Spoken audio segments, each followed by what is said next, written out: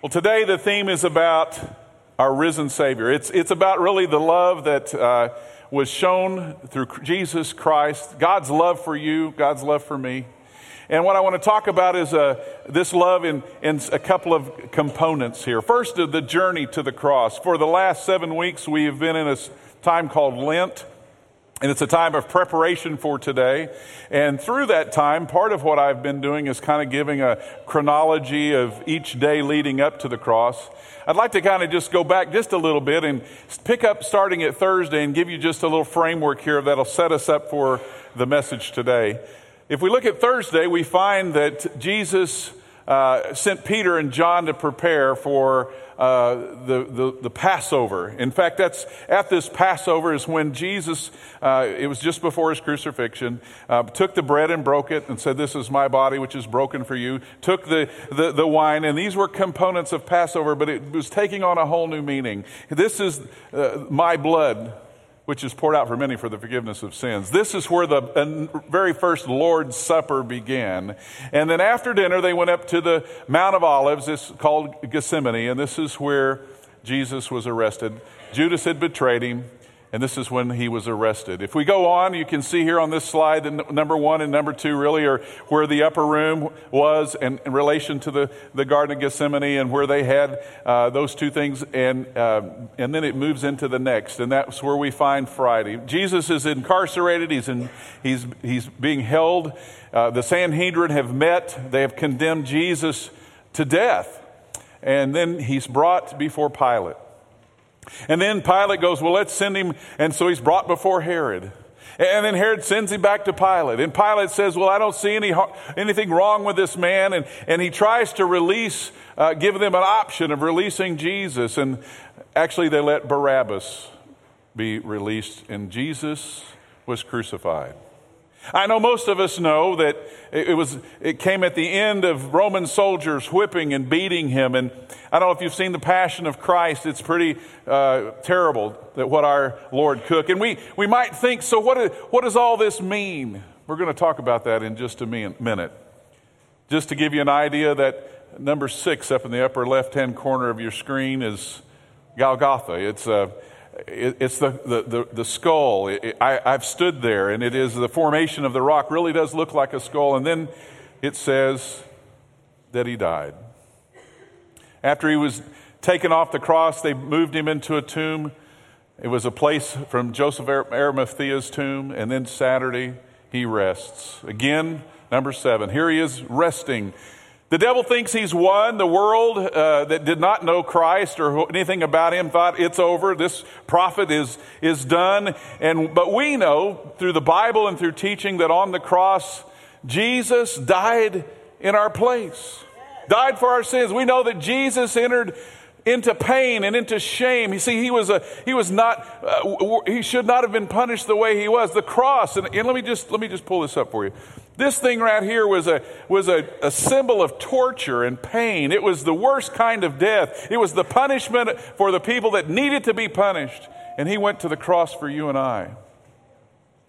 One thing that we know that happened at the cross, he also took the full weight of evil. Took it upon himself. Why? To break its back. To break the grip that it would have on anybody that believed in him, anybody that was a follower of Christ, that the power of evil would be severed from taking control of our lives. I want you to think about something. And at the end of the service, we're going to do something with this cross, but I want you to look at this cross. Everybody hold your cross up if you got one. Just want to make it an interactive here. I want you to think about all the stuff of you that's not any good, all the shame and the guilt, all of the wrongs that you've ever done, all the things that you would be ashamed of if I could put it up on screen. And just imagine it being nailed to the cross. Because that's what Jesus did for you and I. And I know that even today, we may come and say, "Well, I've got most of it over there, but I'm holding on to this shame. I'm holding on." You need to put it on the cross. That's what Christ died for, is for all. Amen? Well, we thought it was over, but then Sunday came. And I've got a video I believe it's a representation. It would be something that maybe I would even experience if I were standing there going through the same things. But join me as we watch this video. It was quiet when we approached the tomb. Days before, there was noise wherever we went. Crowds cheering, sometimes yelling. But now, in front of his tomb, just silence. I had gathered all my spices and oils intending to anoint the body. But when I got there,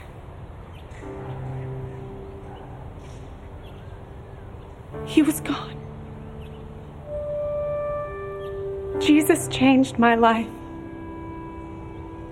Ever since the day that I met him in Galilee, he rescued me.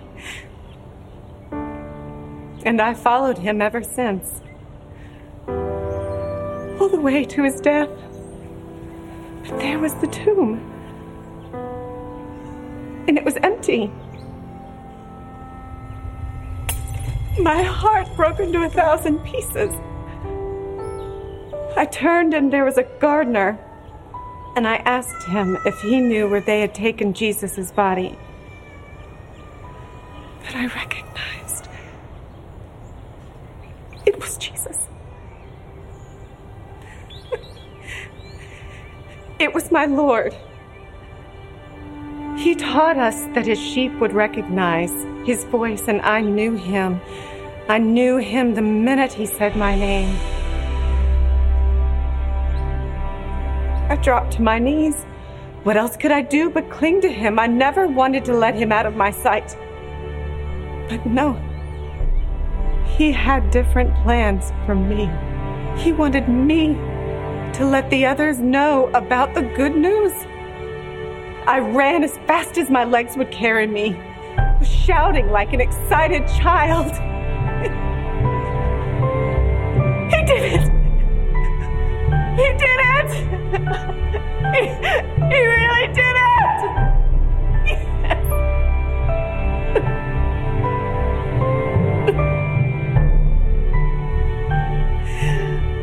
To think that I had come to anoint a dead man, and I left with proof that he is the overcomer of everything. All of us, can never beat fear, sorrow, sin, definitely not death. Death. He beat death. Who do I say that he is? I know who he is. Oh, I know who he is. He said that he would rise. And he most certainly is risen. He is the Savior. He is the one true God.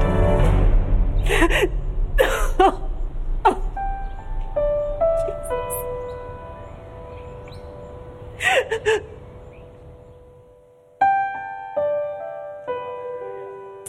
So I want you to do something with me. I want you to just shout out like it's the first Sunday you ever realized the tomb was empty, and that is, Jesus is alive. Say it out loud with me. Jesus is alive. He is risen indeed, hasn't he? Around the world, that shout, that truth has gone forth. And I have to tell you that the resurrection changed everything. There's a before and there's an after. In your life, there was a before Jesus entered in, and there was an after, because everything changes. We were talking about this love that was expressed by our Heavenly Father, who loved you so much that he sent his only Son. He came as a baby. Grew up just like you and I, but he was sinless. Grew up until the age of about 30, entered into a public ministry, but about 3 years later, he, through his love, went to the cross. I want to talk the rest of the service about our mess. How many of you have ever made a mess?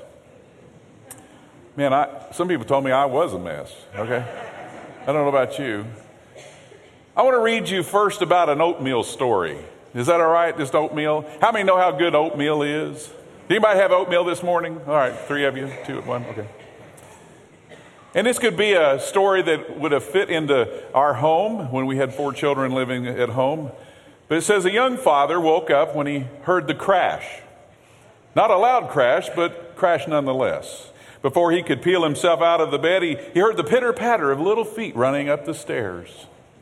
"Dad," his little 5-year-old said in her most innocent, sweet voice, "will you make us breakfast?"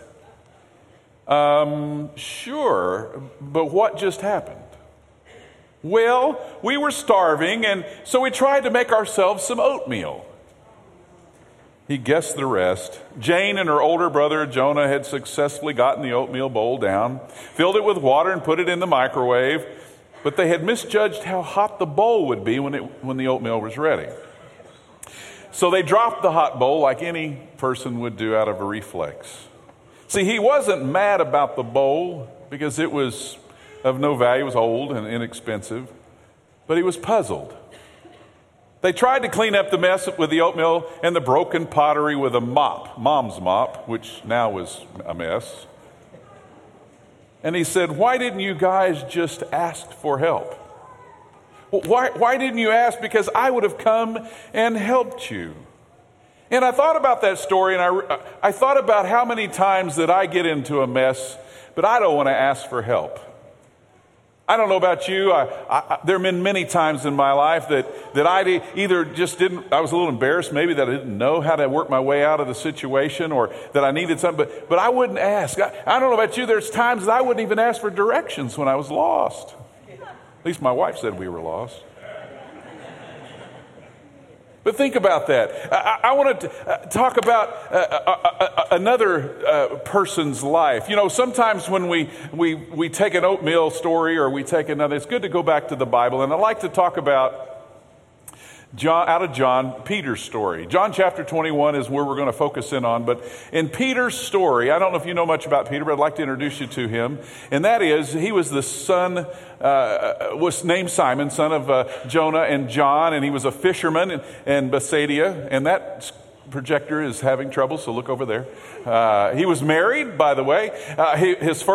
He was the first disciple of Jesus, the very first one. He became close. His friends became very close to Jesus as a friend. In fact, in his journeys with Jesus, Jesus changed his name to Cephas, which means rock. We know him as Peter. Peter, I don't know about you, I was studying him, and sometimes in Bible characters I see myself. I don't know if you do. So here's he's enthusiastic. He's strong-willed. My wife wanted me to leave that one in. Impulsive. Sometimes a little brash. I don't know if you know anybody like that. Impetuous means it was kind of like saying ready, fire, aim. He would jump into things very quickly. See, he was the one that stepped out of the boat and walked on water and experienced things without thinking much about it. He was the one that drew his sword in the garden and cut the ear off the soldier. Remember that? Sometimes I've done that. How many times have you said, "I should have left that here because I was trying to take care of something"?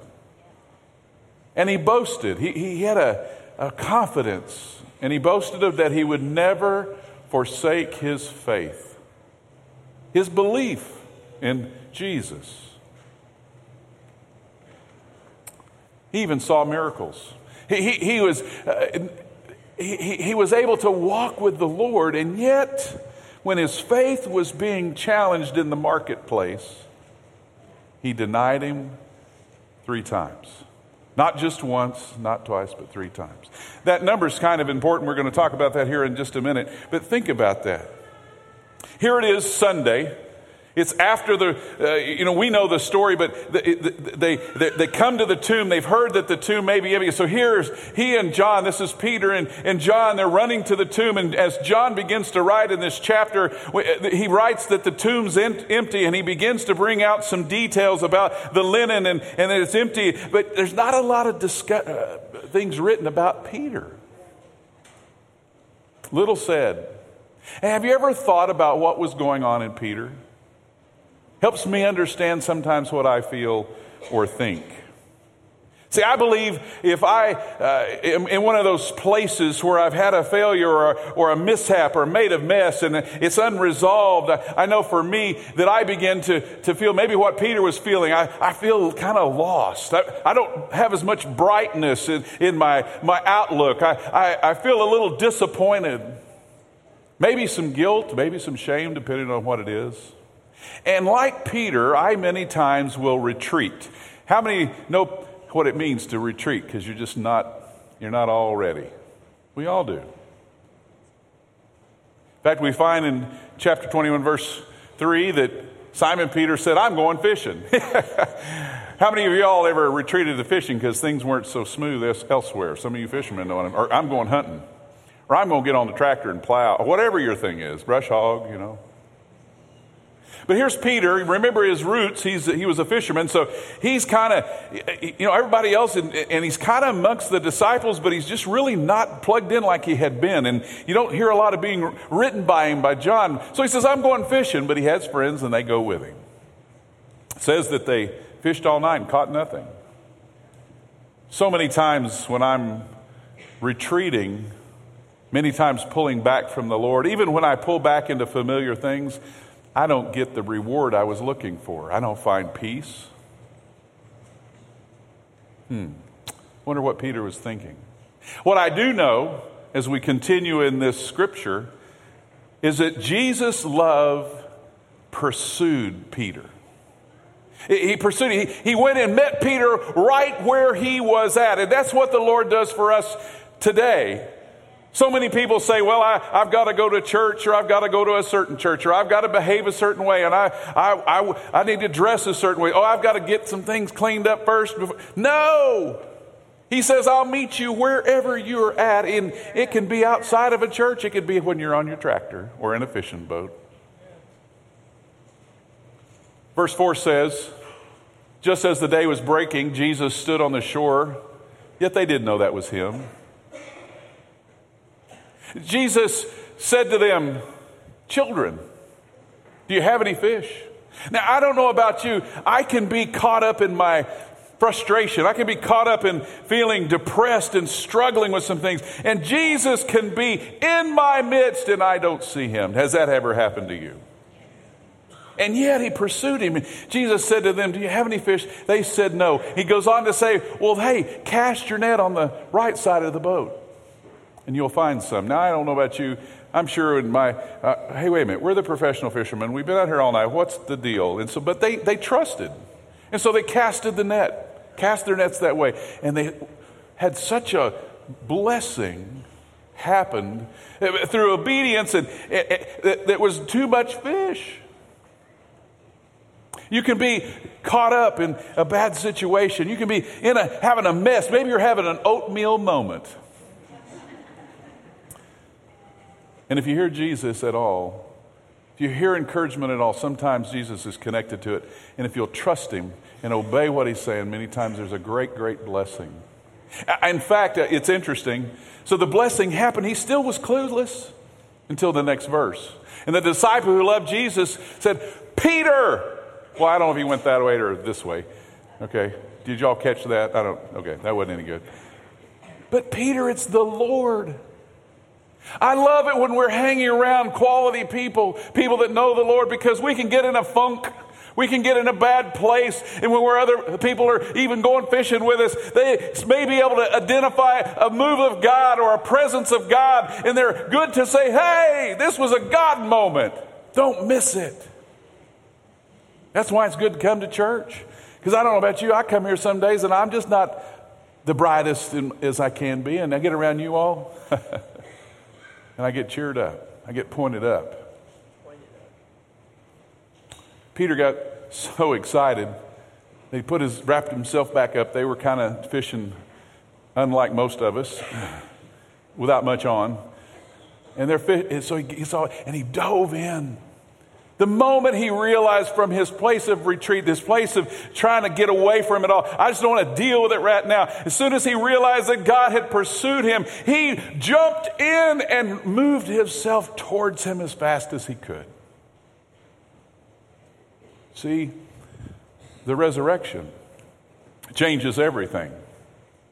And it changed the way, it in fact changes the way in which Jesus called Peter. And let me just explain that to you. You know, there was the very first half of that, you know, and was when Jesus first called Peter. It was about a purpose. He said, hey, follow me and I'll make you fishers of men. And sometimes we come into a church or come into our faith thinking we got to work for God and do good things. And that was really before the resurrection. That's kind of what the church was about.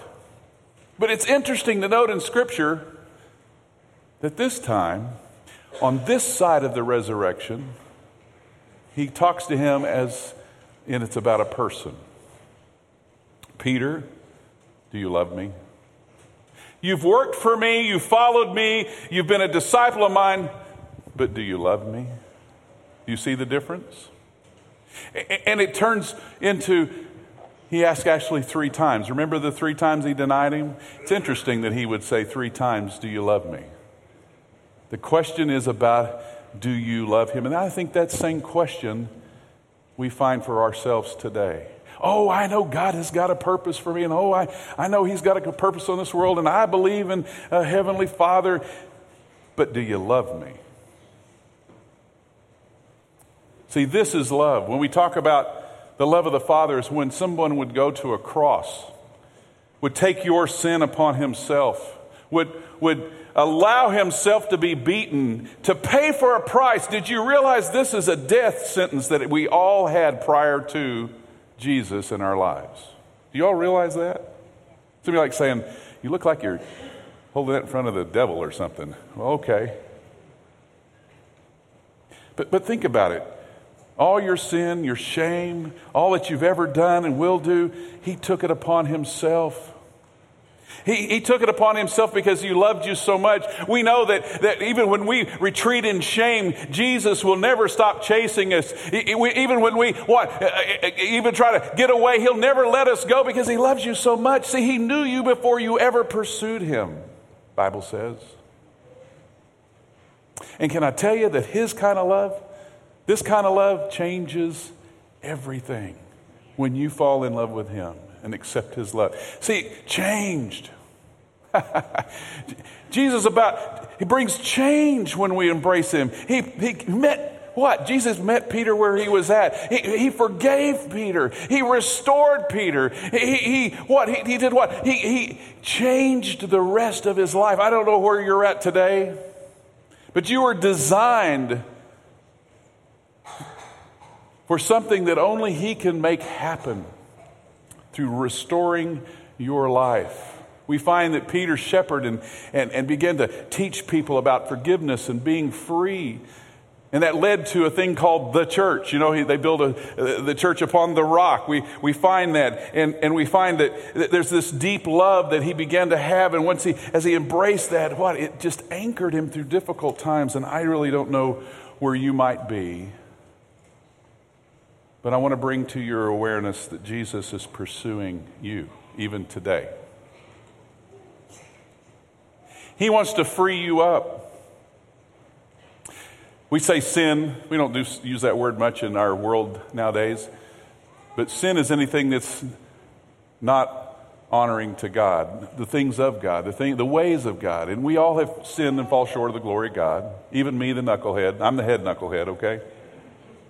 But he wants to free us of that. What is he freeing us up? He's freeing us from the power that once had my life bound up and I couldn't get away from it. I was compelled. I was moved into things and remained in habits that I couldn't break. But when I said yes to Jesus at age 25, he set me free of that. I still had to work through some stuff. But the bill that's inside this flesh unit and some of these bad habits, he set free.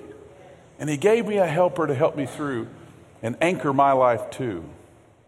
And he also took me off the death sentence. I want you to think about this just for a minute. Here's our life and all the things, and if we say yes to him, he takes the blood that is shed for us and it pays that debt that says you're to die and not be with the Heavenly Father the rest of your life. And when that is covered by the blood, we sing those songs, some of the old ones, covered by the blood of Jesus. What can wash away my sins? He covers us. And the reason that cross is very little, and what I'd like you to do is every time you see a cross is not see death, but see that life came from that. That you have life, and you can't see it when God covers the sin, and that's what he wants to do for all of us. The problem is we like to kind of hold on to a piece, and we forget that he's covered it. And we go back to the power and control that the devil and the evil side want. But when we get set free, he says you're free indeed. Free indeed. Question is, what about you? What about you this morning? Where are you at this morning? Are you fishing out on the fishing boat? Have you pulled back a little bit in your heart because things have been a mess lately? Are you having an oatmeal moment?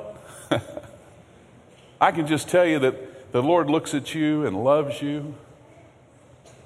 And he says, things are different if you come to me. I'm here and I stand ready. Actually, it says I stand at the door and knock. All you have to do is open the door and I'll come into your heart. Wouldn't be an Easter unless I gave people the opportunity to say yes to Jesus. I don't mean the purpose side of Jesus, but the personal side of Jesus, the person of Jesus.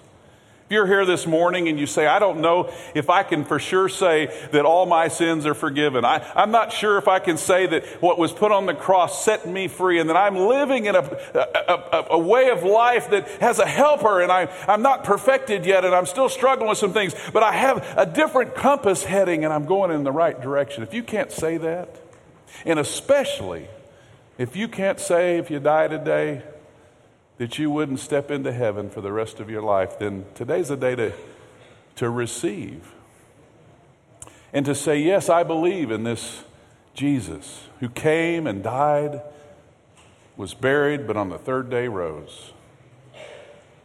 And it says, if whoever believes in me, in their heart, and professes with their mouth, is saved, covered up, set free. Let's all stand.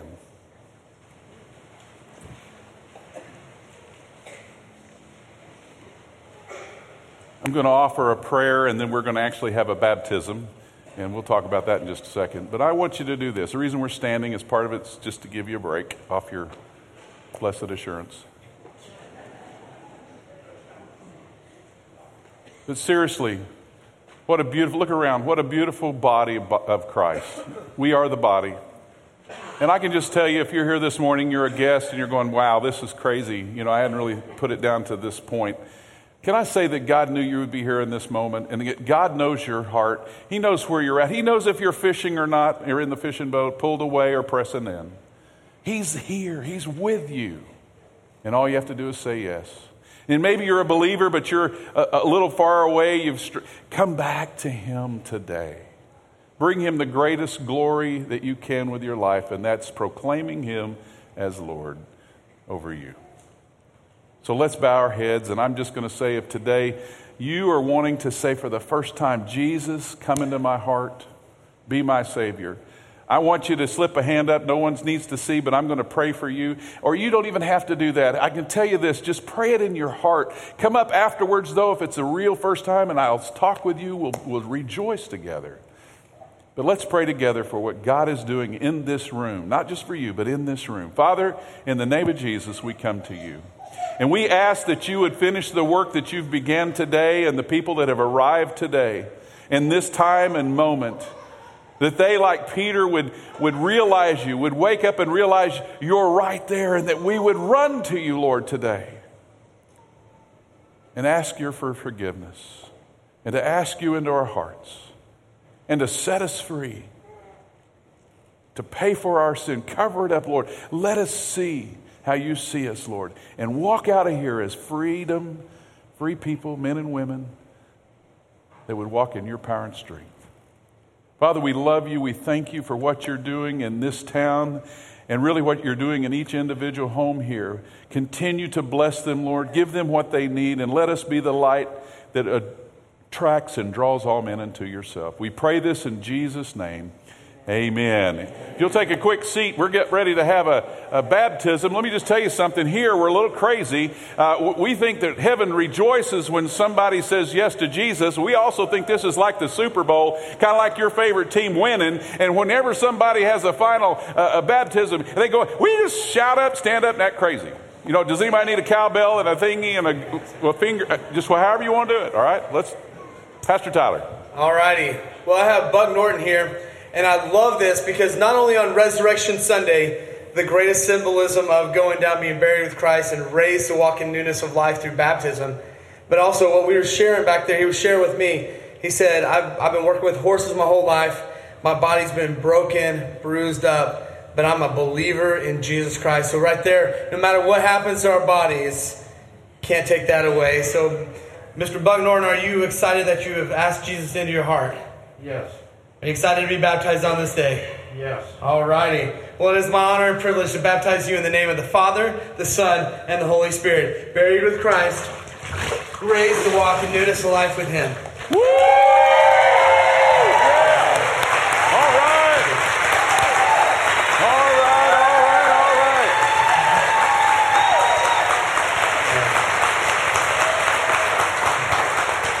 All right. Good job. Well, we've got more in the second service. We're just so thankful. Can I just tell you, if you've never had offered yourself to make a public profession through baptism, you don't even have to go to this church. We just believe that it's the greatest gospel message without words. It's the death, burial, and resurrection, which happens through baptism. All right, one more time, stand up. Look around. Tell somebody Jesus loves you. All right, you're dismissed. God bless everybody.